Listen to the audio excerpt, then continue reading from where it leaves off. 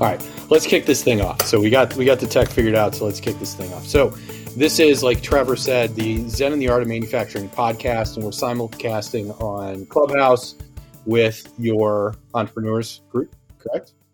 Yeah, so this is brought to you by the Entrepreneurs and Leaders Group on Clubhouse. Great. And essentially what we're doing is we're going to talk about Trevor's journey of really throughout his career, but I want to focus on manufacturing. And you created a manufacturing company from scratch, right? There's not a lot of people that do that, period. Yeah. Right? Yeah, you just want to dive into it? Yeah, I do. Well, let's do a little intro. So Zen and the Art of Manufacturing podcast that focuses on helping manufacturers create calm and improve flow in their manufacturing environment. And today we have with us Trevor, owner of Buddy Brands, manufacturing company, e-commerce company, and many other things. So yeah, I do want to just jump into it after this. Sweet. So yeah, hey, thanks for having me on here, Brian. Appreciate it. Obviously, we go back quite a ways and we're good friends, and I'm happy to join you on this and multiple platforms, apparently. So my story starts off about 10 years ago, in fact, 10 years ago in August. On a routine visit to the vet, I was really surprised to discover that my big dog, Buddy, was not destined to live very long. And by that, I mean, I was surprised to discover that even though he was a Labradoodle, that he was a bigger dog, he was only supposed to live 10 years. And this was rather surprising to me because I was really surprised to discover it from the fact that my dog growing up was a poodle and she lived to be 15, 16 years old. And so, I looked at the veterinarian and I said, what do you mean he's only going to live to 10, or he's only supposed to live to 10? And he said, well, big dogs like this just don't live that long. And so upon doing some further research, I found out that they don't live that long because of painful joint problems. Now, at the time I was discovering all this, I was working in the mattress industry. So I knew firsthand how, the good support system and a tactile pressure-free support could really help people. And I'd seen firsthand how it helped people with back problems and hip problems, and had made a big difference in their lives. And so I saw an opportunity to create a business and do something proactive, not just for Buddy, but for all the dogs out there that were destined to be euthanized because of painful joint problems. And I decided to create Buddy Rest. So with Buddy Rest, we took the same science that was prevalent in the mattress industry and we crossed it over into pets. And that's how we got our first start. So how'd you really get to start though? So that's the genesis of the idea, right? Which is killer. And I think it's fantastic that it was inspired by Buddy. And my dog has 2 of these beds too, so they're fantastic. But how do you take that idea and then turn it into, it's like physical things. Like what's the first thing that you go out and do? Yeah. So, first thing I did was a lot of research. I talked to some veterinarians about it. I did a lot of research online, and, I decided that there was really nothing out there that was what I would consider to be supportive or, a quality dog bed. At the time, 10 years ago, and most dog beds now are primarily, disposable throwaway objects. So you buy it, you wash it a couple times, it lasts for 6 months, and then you throw it away, and then you repeat the cycle. And I was just thinking, okay, well, on a quest to create a better support system, why not create the best dog bed there is? And so I started looking at incorporating little features into it, like using a special fabric that's antimicrobial. It doesn't need to be washed near as often. Using Kevlar thread that makes the seam stronger so it doesn't fall apart in the washing machine. Using number 8 size zippers instead of number 4 size zippers because they last longer. So really, really focusing on how do we create the best product there is in every single way. And so, it really started with us just creating a prototype. We went and had a piece of foam cut down and used a bandsaw to cut a piece of foam to spec. And then we hired an upholstery company in town, and they made us a cover. And I hired a web developer from overseas on some shady website, and we created our company, and we called it Buddy Rest. And the first day that we did that, we were we took it to a trade show, not a trade show, it was a consumer show called Wolfstock in Wichita, where we're from, Wichita, Kansas. And it was a disaster. We had this big banner with our website behind us, and we had our dog bed. And the website wasn't working because our shady developer didn't come through and didn't build the website like he was supposed to. And then, people were constantly asking, how much does this cost and where can I buy this? And we didn't have any to sell. So it was a bit of a disaster, but what we did get out of that trade show is we got some validation. We got the fact that people were interested in this product. Dog people got it, and they wanted something better for the quality of life of their animal. And so we took away some validation from there, and we decided to go to work, and we built our prototype. We finally got our website going, and I think 2 or 3 weeks later, we got our first sale on that website, and then a second sale, then a third sale, and then we kind of bootstrapped it from there. When you got those first orders, were you fulfilling them the same way? Like the people that cut the foam for you, and the person that made the cover, was that the same thing, or did you like hire people at that point, or what happened? Yeah, so we hired a couple of upholstery stores. That's kind of where we go from there. Is that we hired one, and we started selling, and they couldn't keep up, and it was expensive, and so we found another upholstery company, and they have same issue, right? They couldn't keep up. It was expensive. So then after about a year or two of doing this, we thought, you know what? This is the wrong approach. This is easy. All we need to do is get a sewing machine. We get somebody to cut, we get somebody to sew, and we get somebody to put it all together and ship it out. Manufacturing is not hard. We got this. And so that's what we set out to do. And that's how we started becoming a manufacturer, is that we bought a sewing machine, and we found a person that could sew, and we found a person that could cut, and we started doing it. What we quickly realized was manufacturing was not that easy. And although it seemed on the surface to be a good plan, it quickly went off the rails. So from there, we did not account for bottleneck issues. We did not account for waste of material. We were wasting material, time, money everywhere, and it just was one of those things. It was just a slog. Now I'm delighted to say that 8 years later, we finally figured out, and I say we're pretty damn good at what we do, but we really can't. We really can't take credit for that right off the bat. It was a lot of painful process, a lot of learning, and a lot of struggles, and a lot of iteration, a lot of trying to figure out how to do things the right way. I always had this picture in my head of like you sitting on the floor with a sewing machine, or like a Jeff Bezos style desk with a door on a couple sawhorses, like sewing covers for dog beds. So I guess that wasn't happening. Yeah, that's not quite how that happened, but it wasn't far off. I was the guy on the phone in the background selling the things, right? So did most of your sales come online? Like, was it almost always direct to consumer, like digital, or did you keep doing? Yeah, that's a great question. So in the beginning, the first sales did come online, but then we decided, okay, we want to be in pet stores across the United States. We did our first trade show, which was a show called Global Pet Expo in Orlando. It's the biggest trade show in the world for pets. And we were like the bells of the ball. Everybody was all over us. They thought we had something really cool. And, within the first 10 minutes of the show, we had people from Target and VPs from Petco, and everybody was all over us. And so we thought, hey, this is really happening here. And we were convinced that a brick and mortar strategy was the right strategy for us. So we decided that, it was going to be a little bit of a challenge to sell our products in the store because they were more expensive than what people were used to. But we had looked at the challenge that dog food manufacturers had faced 10 years earlier, and we had decided that, yeah, you know what, even though they were more expensive and there was a large educational component that comes with it, we thought that we were in the right place at the right time. We quickly realized that was a big mistake. So even though we got into about 600-700 stores, we were getting purchases, and we could sell the store owner, but we weren't pulling it through the store, which means we weren't selling through the store. So we weren't getting the reorders. We were getting orders, but not reorders, which is a red flag. And the reason we weren't getting reorders is because the part-time employee that was there, in the summer, wasn't able to articulate and educate the customer into the product and understand the value of the product. And so, after about 2 or 3 years of a lot of pain, a lot of struggle, we decided to basically take our business mostly online and switch to a D2C, direct-to-consumer strategy, and that's kind of where we've been since. Now, if you snap forward post 2020. Being in e-commerce and being in the pet space, it obviously proved to be the right move at the right time. Yeah, that's the truth. I can't tell you how many people I've run into who have COVID dogs. Like literally, Yes. This is my COVID dog. It is really a thing. Yeah. That is not a rabid zombie dog going around attacking people, giving them COVID. Right. That is a nice turn of endearment for people who adopted dogs while they were stuck at home.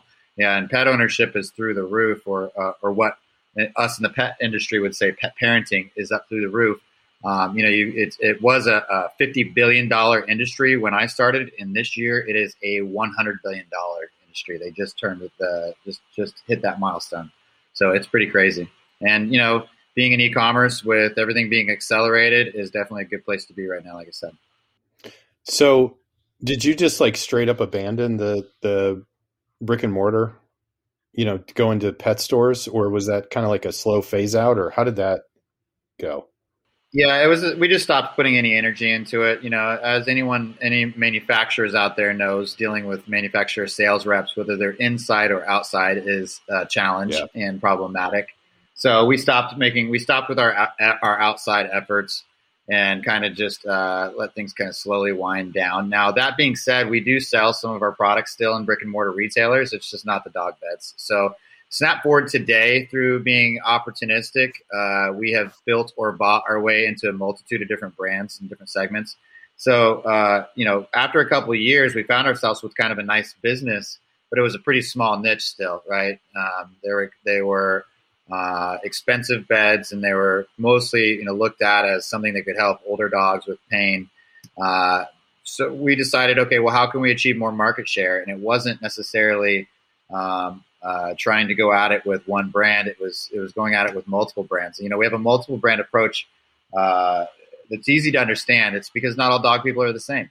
The one dog person that likes to push their dog in their stroller down the street is not the same one that has a military working dog that they take to work with them at the police force. It's just not all dog people are the same. And in this day and age, it's incredibly important that your brand and your messaging resonates directly with the consumer. As a brand, our job really these days is to help tell the story of the consumer through your brand. So, that's something that we oftentimes ask ourselves is how can our product represent the customer, and how can the customer tell their story and journey of who they are through our brand? It's obviously really easy to tell through, when it comes to clothing. I like Nike shoes, right? I have lots of Nike shoes. That helps express who I am through their brand. It's a little bit more difficult when you're talking about, sensors in manufacturing facilities, or, dog beds or dog leashes, but you are still telling their story through the brand. You need to figure out how you can resonate with them. And the easiest way to do that is by creating a multi-prong approach online, and really speaking to those customers and pulling at their heartstrings, finding out what moves them, where do they spend their money, what's their problems, and figuring out how to solve them, going from there. So what kind of, there's a lot of different ways that we could go with this conversation, because you started as a manufacturing company, you bought a bunch of brands over time, and now you're kind of a e-commerce powerhouse, I would say, in the pet industry because of all the different brands that you own and different things that you do. We could talk about, how did that whole thing evolve? Because you're one of the best, e-commerce direct-to-consumer marketers that I know, right? You must not know a whole lot of people now. That's very nice. That's the nicest thing you've ever said to me, Brian. Really appreciate that. So, but was that? I mean, did the brick and mortar just like you're like I don't want to deal with this. I'm going direct-to-consumer and I'm going all in on digital, or like what kind of mistakes did you make along the way? Like, tell me about that. Well, I mean, the direct-to-consumer was the logical thing to do at the time. I'll tell you one story real quick. And what year was that, by the way? Sorry. 2013. And let's just say in 2013, we were sitting in our small, tiny little office, and we get a knock at the door. And I open the door, and there's a retailer from Kansas City. Now, note that we are not in Kansas City. We are in Wichita, which is about a 2.5-hour drive. And he was pissed off. He was fuming. And he had a truckload of dog beds in his truck. And what he did, he saw that we were running a sale on our website. He got so upset by that. Rather than contact us or reach out or find out that, we were running, why are we running a sale, or when we're running a sale, or whether we have MAP pricing or any of that, he just got pissed off, loaded up all of our beds, came down to Wichita and demanded a refund. So that was a pretty interesting scenario. It's the only time that's ever happened, and it was pretty early on. We ended up did give him a refund, but the bottom line is that we were really early on, and we made a mistake in that particular process. What that retailer didn't know at the time is that we had to sell online because we were selling to survive. Like literally, if we weren't selling product online at the time, we weren't going to be able to continue on Monday. We were selling stuff on Friday to keep the business moving on Monday. Yeah. And so we were forced to sell our own products online. And so, to your point, the direct to consumer piece almost came out of necessity from a survival standpoint. That's kind of where we found ourselves. I like the whole like Bruce Lee flow like water analogy, where you just kind of got to find out where you go and you got to flow that direction, path of least resistance. And for us, it was easier to educate the consumer into a product using, high fidelity photos and, using videos and really showing the educational piece online versus relying on someone to tell someone that could maybe tell a customer in a store. So for us, that's really what was important, is being able to articulate the value, because it doesn't matter how great your products are. It matters how able you are to articulate how great your products are. Because if you're not able to articulate how great your products are, it does not matter. There's a lot of great products that lose. Like, going back in the day, Beta might have been better than VHS. I don't know. They probably didn't do a very good job of marketing. I don't know. Maybe, I don't know if I was trying to think what the little discs were for the iPads. You remember the little Laserdisc things? Maybe Laserdisc was a cool product. It just didn't do a very good job telling the features and benefits. I don't know. But, what I do know is that if you have a great product, if you're not able to educate the customer and explain to them why, and tie features to benefits in a unique way that really speaks to them and shows them how you're going to solve their problem or make their life better, it doesn't matter how great it is. Most great products, just like great ideas, end up in the cemetery. Where did you find the first group of customers to buy from you online? The first customer bought online. Shout out to Ann Grossman. I remember her name clearly. I'd never met this lady. If I ever run into her, Ann Grossman, if you're by some act of serendipity listening to my voice, reach out to me. I will send you a lot of awesome dog beds and a lot of awesome stuff. She found us on the website somehow. We had a cheap, crappy Joomla website built that we got built, like I said, online, and we started using Google AdWords to drive money, right? So to drive traffic to get money, and that was really kind of where we cut our teeth. Is I didn't know anything about AdWords, and I know I couldn't afford anybody to pay for to run the AdWords campaigns, and so I just started diving in. At this day and age, we have access to all the world's information right at our fingertips, and it's amazing to me that some people use it to upgrade their skills and other people just watch Netflix all day. And it's just a matter of really where you want to spend your time. And for me, I just learned how to drive traffic, and I iterated, and every day we got a little bit better, a little bit better, a little bit better. And pretty soon, we had a business on our hands. But Google AdWords is how we first got that initial traffic done. One thing that I would suggest to anyone else, just based on my experience, was that I was really thinking short term. I wasn't thinking long term. So there were some things from the business standpoint that we didn't do in the early days. I really, really wish we would have. One example would have been investing more time in blogging and SEO, right? So at the time, if we would have invested in blogging and SEO, we would have been a lot further down the path from an organic search result than we are. But it's hard to talk about writing blogs when you're selling to survive, right? It's easy to say, okay, if I need to sell something today in order to pay the bills tomorrow, writing a blog is probably not the best use of my time. Now, tweaking your Google AdWords account and spending some money to acquire traffic makes more sense. But one thing that entrepreneurs have to do is we have to take the short and the long approach at the same time. We have to look at what do we need short term, and how can we map that to our long term plan. Yeah, it's interesting that you bring up kind of the make a tweak, see if it's better, make a tweak, see if it's better, because it fits into sort of the continuous improvement thing that we talk about a lot on the podcast. Like all of your marketing online, I mean, is that how you treated it? Like make these tweaks in AdWords today, see what kind of sales we get tomorrow. Okay, that worked. Do it again, do it again, do it again. Yeah, absolutely. It's Kaizen principles all the way. Continuous improvement, reiterate. It's A/B testing is super important when it comes to online, right? So you need to make sure that it's A/B testing is not just does people click this button if it's red or if it's purple? There's a lot more to it than that, right? So understanding what your traffic is and understanding what the intent of that customer is when they come to your site is super important, because oftentimes we hit them with, by we I mean the general marketer public here. We hit them with messages that don't resonate with them, that don't matter to them.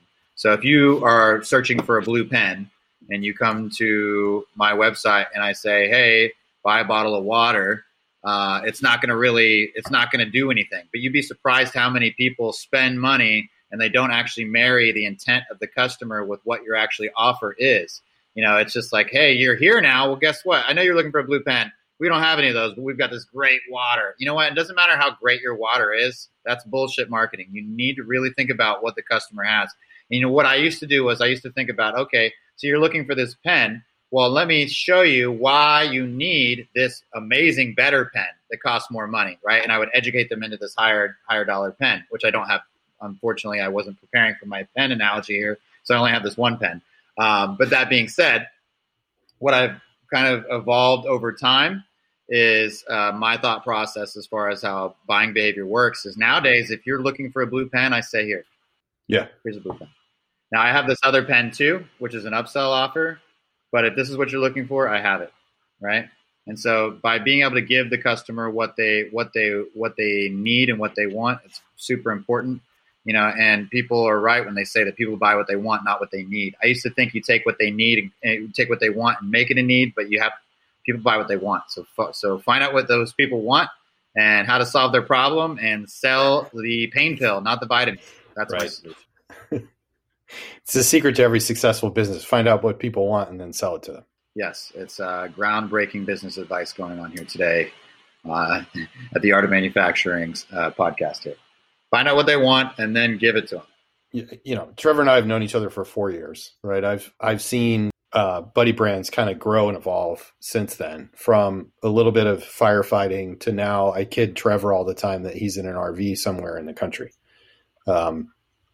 Not today. No, you're clearly in your office today. How did you get there? Like, how did you go from, firefighting, selling to survive, bringing manufacturing in-house, all the way to today, your business, you have a team in place that's running it, right? And now you can do other initiatives. Like, tell me what that journey was like. Yeah, absolutely. So it's really easy to get stuck in working in your business forever. And the old adage about working in your business, working on your business is absolutely true. If you're really wanting to grow your business, you need to remove yourself from your business and work on your business instead of in the business. If you're just an operator day to day, you don't have the time to strategize. You don't have the time to really focus on the stuff that moves the needle.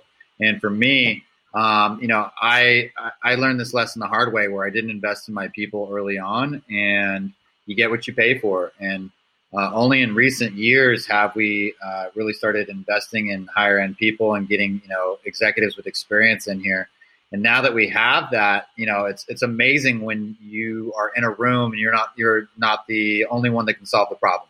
And all of a sudden, there's other people that can solve the problem too. And so you don't even have to be in that room at a certain point. You need to make sure that they're on the right course. But I look to hire people that I don't necessarily have to hold their hand, and I don't like to manage people in particular. I don't like to micromanage people. I like to find people that are self-sufficient, that I can point at a hill and say, we have to take this hill. And they don't even ask me why. They just know that what the mission is, and we're going to find a way together to take the hill. And that's ultimately what I do. The loosely coupled, highly aligned scenario where we're not all dependent on each other to get our own jobs done. We're dependent on ourselves.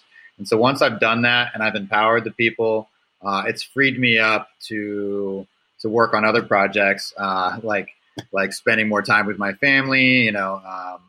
We did the whole buy an RV during COVID and travel the United States, which was fantastic. But I was also working a lot of that time as well. It's really hard to work on the road. It's not as easy as it sounds when you're sitting on a beach, but it does free me up to work on other things that I'm passionate about, like my marketing agency, which is where I spend most of my time today. Yeah. Was there some kind of inflection point, like over the last 4 or 5 years, where you said, I gotta quit operating and step out of that role? Like, did something happen, or was that just sort of the natural evolution of things? You know, when you talk about fighting fires earlier, you know, oftentimes as entrepreneurs, we're always fighting fires. It's always surrounded by fires, and even at you know, and look, as you level up, you're going to have new fires that present themselves, right? And there's always some fire to put out. But when you can find people that not only know how to put out the fires, but they also know how to be proactive and say, okay, well, I'm not going to set this next to that because that could cause a fire. That's when you start really getting some momentum, and you kind of stop sabotaging your own business by trying to manage everything. So for me, it wasn't necessarily a certain inflection point. It was more so like we just kind of naturally we made every mistake out there, and we learned from them. We reiterated, we continuously improved, and we finally got to a place to where when I finally brought in some people that could solve problems on their own, I just wasn't necessary anymore. Like, I'm still necessary. And I work on the sales and marketing side, but I work within my gifts. And so for me, that's like the most important thing that you can do as a business owner, whether you're a manufacturer or a marketer, whatever you do. People are happier and they're better and more fulfilled, and they're better at their job when they're working within their gifts. They're doing, you know, what they're supposed to do. And for years, I've been, working outside of my gifts. You know, can I figure out some of the supply chain management, some of the deeper stuff that goes into the manufacturing piece? Yeah, I can kind of figure it out if you give me enough time. I'm a logical person. I can apply some basic principles to it. But it wasn't what I love to do, and it's not within my gifts per se. And so now that I work on the sales and marketing side, I'm really within my gifts, and I let other people that do working within their gifts do what they do. So did you bring in outside folks, or did you develop internal people, or did you do both? So both, but primarily the biggest hire we've made recently is I hired a new COO, which we brought in externally, and he's been transformative for us. You know, he came with a lot of experience, and he was the kind of person that I never thought that we could afford to hire. Right? So how can you afford to pull the trigger on someone like this? And now I genuinely feel like we could not afford to hire this person. There's a lot more. For anybody who's out there, it's bootstrapping a company or just scaling and challenged. You know, there's a lot of things you can do besides compensation. There's a lot of other strategies you can take. There's a lot of other levers you can pull. You can do shadow stock. You can do, earnouts. You can do percentage of sales. You can do all sorts of different things in order to attract the right talent to your business. You just have to not be afraid to do it, I think. So how did you go about finding the right person? Yeah, so for me at this point, I've been through, I've hired so many agencies out there and hired so many different people for different jobs, freelancers, and I've been burned by so many different people that I don't actually hire anybody without a sort of recommendation or some sort of base. I need to know somebody who knows you, who you've worked with, and I can say that, by the way, because I own a marketing agency now, and most marketing agencies will overpromise, underdeliver. If you hire 100 of them, 98 of them, 95 of them won't do what they say they're going to do. It's a very rare thing to find a marketing agency that does what they say they're going to do. So it's the same principle when it comes to hiring people now for me, especially on an executive level, is that I look for people that people know, that come with recommendations. And, the person I hired came from the pipeline program that we're both in. Somebody I knew they had worked with them in the Pipeline Entrepreneurs Program, and so they came highly recommended. So it was a known quantity. I didn't have to worry, is this person a person of integrity? Is this person somebody who can get the job done? Or is this somebody that can just talk really well? All of that stuff was answered because I hired somebody that I knew based on a recommendation. So to answer your question, that's how I do it. I only hire off of referrals or recommendations, period. Yeah, but how do you know what you need, like the traits of the person? I mean, is it just that you've hired so many different people that you knew what you didn't want, so that when you found somebody, it was pretty clear? Or I think that's probably accurate, but really the thing is I've always believed in hiring for fit, hiring for culture, and not necessarily hiring skills and experience. And that's how we've built the business. But that's also, and I think that is the way to build the business, is that you build people that you can work together with on a regular basis, that culturally are a fit, and you guys are all aligned. But as you get to more advanced levels in the game, you're going to want to bring in somebody that has that experience. And so I've tended to hire on culture and train skills. In this particular, when it comes to hiring an executive, you want to bring somebody that brings some skills to the table, right? And at a certain point, you've got to level up with who you're bringing in and level up the company. So you need to bring in somebody, and maybe, maybe like I'm looking at hiring a new salesperson right now. I don't want to just hire some salesperson and train him to go. I want somebody that has a network with Rolodex, somebody who has some experience. There's value in that. And there's also value in somebody that doesn't have all that, right? Having somebody that's fresh and their mind you can mold however you want and give them your own, style. There's positives and negatives of both. It just kind of depends. For me, it's just, I knew that in this particular position, I needed somebody who was more experienced than me at running the business. And that's what I did. And now they're running the business. So how do you stay? So now that you're kind of out of the day-to-day on the manufacturing side, on the Buddy brand side of things, and focusing on the, what you're really great at, which is sales and marketing, how do you stay connected with the other business? How do you know what's going on? It's the whole trust but verify thing. You still got to be involved. You still have to, I still have my piece that I deliver. We are pretty tight from, even though we're loosely coupled and highly aligned, we use project management software. So we know where everybody's working, and we know if anybody needs support or if they're stuck or if they've got a challenge. And then we do alignment meetings. We have 2 alignment meetings a week. We have one towards the beginning of the week, one towards the end of the week. They're different topics. One of them is about what are we going to accomplish? What do we need to do? The other one is kind of a more drawn out staff meeting. What challenges are we facing now, and what products are we coming out with, and that kind of thing. And then in between, I run my marketing team in between all that. And so we kind of are siloed ourselves. So you have operations, marketing, and management, and then we all kind of align throughout the week. So how do I going back to the marketing thing and thinking about, what's really unique to you is that you're a marketing and salesperson who happened to start a manufacturing company because of Buddy, right? You wanted a better bed for him. And these things kind of grew up beside each other, right? And now you own a marketing agency. And the thing that I've seen a lot throughout my career is manufacturers struggle to really reach their customers directly, like to have some kind of connection to them, to upsell them, to find new customers, like in the digital world. What, since you've done this for years now, like what would you tell those people? Like, where do they start? Do I need to hire like a 20-something social media person to go post shit on Instagram, or like? Yeah, maybe that's a great route. I think the first step would be understanding who your customer is. And I know a lot of people say, well, I know my customer, but do you know your customer? That would be the first step. Know your customer, know who they are, know what they like, know what shows they like, know, do they have kids? Are they married? What type of sports are they into? How much money do they spend? By the way, a lot of this information, including how much money they spend, a lot of this stuff is out there. You can find that out. But once you understand who your customer is, and it's not always one customer, it's usually 2 or 3 different avatars. Once you figure this out, who they are, then where are they? How do you find them? Where do they hang out? Right? And so if your customers are all hanging out on Instagram, then maybe, a 20-year-old something, a 20-something-year-old Instagram person might be worth the investment. But for most manufacturers, I think they're going to probably find that even though everybody they probably talk to does hang out on Instagram, that might not be where their core, audience hangs out. Maybe it's LinkedIn. Maybe it's not on social media at all. Maybe it's at this particular conferences. Whatever it is, first step is to find and understand your customer. And then once you kind of understand the customer, then you kind of think about what is their pain points and be empathetic and put yourself in their shoes. Once you've figured out what their pain points are, now you can talk about psychographics and being able to match the messaging with filling those pain points. And you can even talk to them and find out really what words do they use to describe the problems that they have. And then you can reverse engineer those words to solve the problems in a unique way.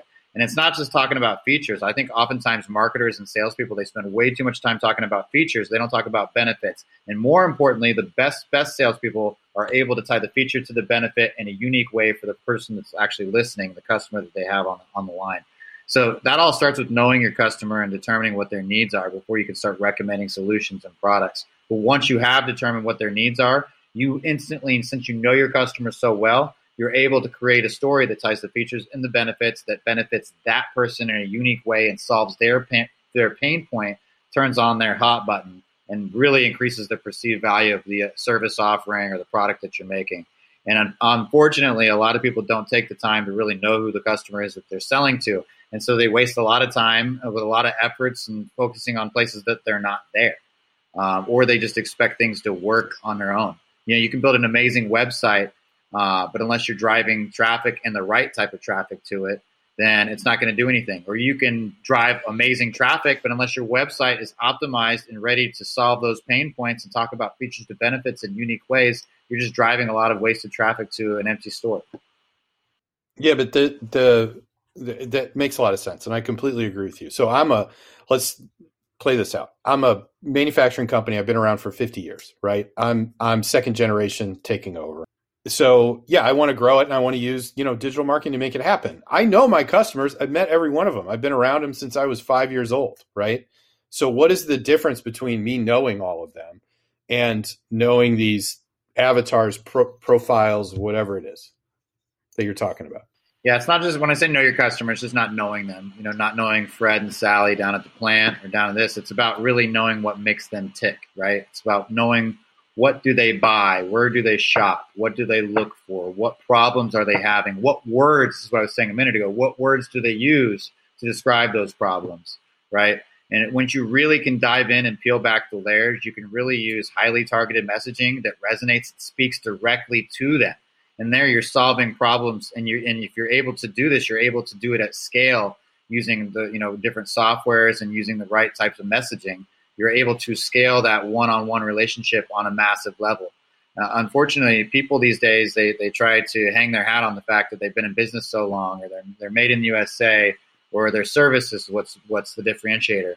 Oftentimes those things are just, I hate to say it, they're just weak value props. All of our products are made in the USA. But people don't really care. They say they do. Don't. If I polled the audience, they would tell me that they care that these products are made in the USA. But at the end of the day, buying behavior shows that it doesn't. So you need to understand that what they say and what you think and assume doesn't necessarily translate to what they actually buy. And so understanding all of these concepts and understanding the nuances of what your customer is, what they think about, what keeps them up at night. This is really what is necessary in order to take your messaging and your marketing to the next level and ultimately, convert them from a prospect to a customer. So the fact that I know all my customers, because I've known them since I was 5, I talk to all of them, right? And then you can group them together, and because they'll say similar things, there'll be a little bit of overlap. Like one person will say, we're capacity constrained. I need, whatever happens to be. And so then you match up the messaging with where you can reach those people. So I might be doing ads on Google when they search. I might be doing display ads like on the Wall Street Journal or some other site with the words that they're using. And then they go to my site and see something similar that describes their problem and connects the benefits and features and everything to my product. And then they buy it. Is that the gist of it? I mean, I think I said it a lot more eloquently, but yeah. It seems easy. Yeah, I mean, look, understanding the customer is half the battle. So when you're figuring out these personas of these avatars, what's the sample size? Like, how many people should you talk to? I don't know if there's a one-size-fits-all answer to that. I would say, understanding it, because in some markets you might make 10 large sales a year, and in some others you might make thousands of sales a day. So it just kind of depends on what fits your market. I would say enough. You're talking to enough people, you're making enough sales where you're starting to see some commonality through all of them, right? So the way that people talk about, if you say, hey, why would you like, what are you looking to solve? Or what's your pain point? Or why would you not buy this product even? And once you start to see that commonality of language, you start to pick out that people are saying X because of Y on a regular basis. I think then you have some validation. I don't know the scientific method on when enough is enough. I think it just depends. But I would say it's when you start to be able to extrapolate actual data points out of it. It's not just a convoluted mess. Yeah, when you hear the same thing over and over again, then yeah, that makes a lot of sense. So where do you go from here? Well, my son's playing soccer tonight, so I'll probably, if you wouldn't expect me to be a little sarcastic with you, of all people, you picked the wrong guest. But, for me personally, I'm really interested in this e-commerce, this e-commerce technology. 2020 was a really crazy year for everyone. It accelerated the e-commerce business or the e-commerce industry. And I think everybody now that was kind of sleeping a little bit on e-commerce has woken up and realized, wow, we need a strategy. We have a technology partnership with a German company where we create 3D models for e-commerce. You can take any item, like this blue pen I still have, which I still have not sold you yet, but by the end of this, I'm going to have you Venmo me some money. People want to buy this pen. They can look at it online from multiple different dimensions, multiple different access, and even throw it in augmented reality. And that technology is available right now for the masses. In fact, Shopify has this as a native feature. So even though a lot of manufacturers might have some hand model stuff going on, where a human is actually modeling the product by hand, or maybe even in the CAD phase, you're developing it. Well, what's important in e-commerce is that you have a accurate representation of the product, because we're in the authenticity business. We're selling them something, and when it shows up at the door, it better be what we sold them, or you're going to get it returned back to you. So it's important that you have a high fidelity representation of the product. So for us, we have this really cool scan technology. There's nothing like it in the United States. It takes your product, scans it, and creates a 3D model. And it's almost without human touch at all. And so versus like being 99% done by human beings, it's 99% done by machines through machine learning. And we come in the end and just quality assurance, make sure it's finishing. It's affordable, it's scalable, and it will increase your conversion rates online by somewhere between 30 to 50%. It will reduce returns, but it's by giving customers more access. So, I'm super excited about e-commerce and where we're going, that technology in particular. And then, we work with brands through my agency, Compel Commerce, where we create, awesome user experiences and create product videos and create 3D assets for them to use that really help delight and wow their customers and really help bridge the gap between shopping online and shopping in the store. Yeah, that's cool. The 3D models thing I think is really cool. Because if you can't, it was funny. I was talking to my wife about this yesterday about buying a car completely online, and I would at this point because they have those kinds of things inside, outside, underneath, on the top, every different way you want to look at it. But it's interesting in the industrial world, like with sensors and stuff like that, they don't. Yeah, they have CAD drawings. You can drop them in your CAD software, but you don't really know what it looks like until you buy it. And there's only a couple pictures online. So I see that as a huge benefit, like across the board. Well, there's a million use cases, even for manufacturers. Let's just say there's some manufacturers listening that sell big, heavy machinery. Being able to deploy a authentic, a photorealistic version of that product onto your floor and seeing if it's going to fit within the space that you want it to fit in, what it's going to look like. These types of things are valuable and beneficial. It's not just for people who want to try on shoes virtually or somebody who wants to see if that outfit's going to look good. There's a million different use cases. And so 3D models just getting started. If you wanted to take it a step further and take that exact same 3D model that we made for that manufacturer to put on their floor, you put it into virtual reality and actually create a training program around that for your new hires to get experience with that machinery. It's absolutely possible. I know it sounds like the future, but it's not. It's just a matter of getting adoption and getting people to recognize it. And the reason why we spend most of our time in e-commerce is because it's really easy. Hey, you have a 3D model on your website, it's going to convert more sales. You're going to make more money. So it's really easy for you to see that. I think the next step is getting, manufacturers and, to understand the value of being able to incorporate this in some of their use cases as well. Yeah, I agree. I think it'd be pretty cool for that, especially for parts. Just because they're all so similar and it's like, is this really the right one? I can't tell from the drawing. I can't tell from that shitty picture you have on your website. But having a 3D model, especially with the way you guys can create them, I think it would be a game changer for most folks. Well, and being able to deploy that 3D model right there in front of you on your desk while you're talking with someone. So imagine that, we're working on like virtual trade show technology. So me and you are engaged in a sales process and you're trying to show me this damn blue pen that no one's bought yet. You can actually show it to me and I can actually populate it on my phone right in front of me and I can look at all the different angles and I can see exactly what you're talking about it as you're selling it to me. And that's just one of a million use cases. We're only limited by our imagination. And so, the world we live in today is a pretty interesting place. And I'm pretty optimistic to be a part of it. Yeah, it is. It is. Well, cool. So we're kind of to the end of our hour and there's a few things that I always like to ask everybody that's on the podcast. One of them is, what's something that you learned as a kid that stuck with you today? What's something I learned as a kid that stuck with me today? Damn, that's I've never been asked something like that. That's a breaker. I didn't realize Katie Couric here on the other line had such deep depth in the questioning. I would say, for me, resilience is really what I learned as a child. I didn't have like a super rough upbringing, and I was very fortunate to have a pretty good childhood. But what I had 2 older brothers, and they used to beat me on a pretty regular basis. And they made me really tough and resilient, and they made me the person I was today. So even though I could say that they picked on me a lot and they bullied me and taped me to the laundry basket and threw me down the stairs, they also made me who I was today, and I wouldn't change that. So one thing I learned is how to be resilient and how to keep pushing forward even when somebody bigger and stronger than you might be pushing you down. And the other thing is don't trust Brad when he says he wants you to sit in this laundry basket. Yeah, be skeptical. Right? Yeah. Being kicked in the teeth is either figuratively or literally is a good thing for an entrepreneur. Like, it makes you a better entrepreneur, I think.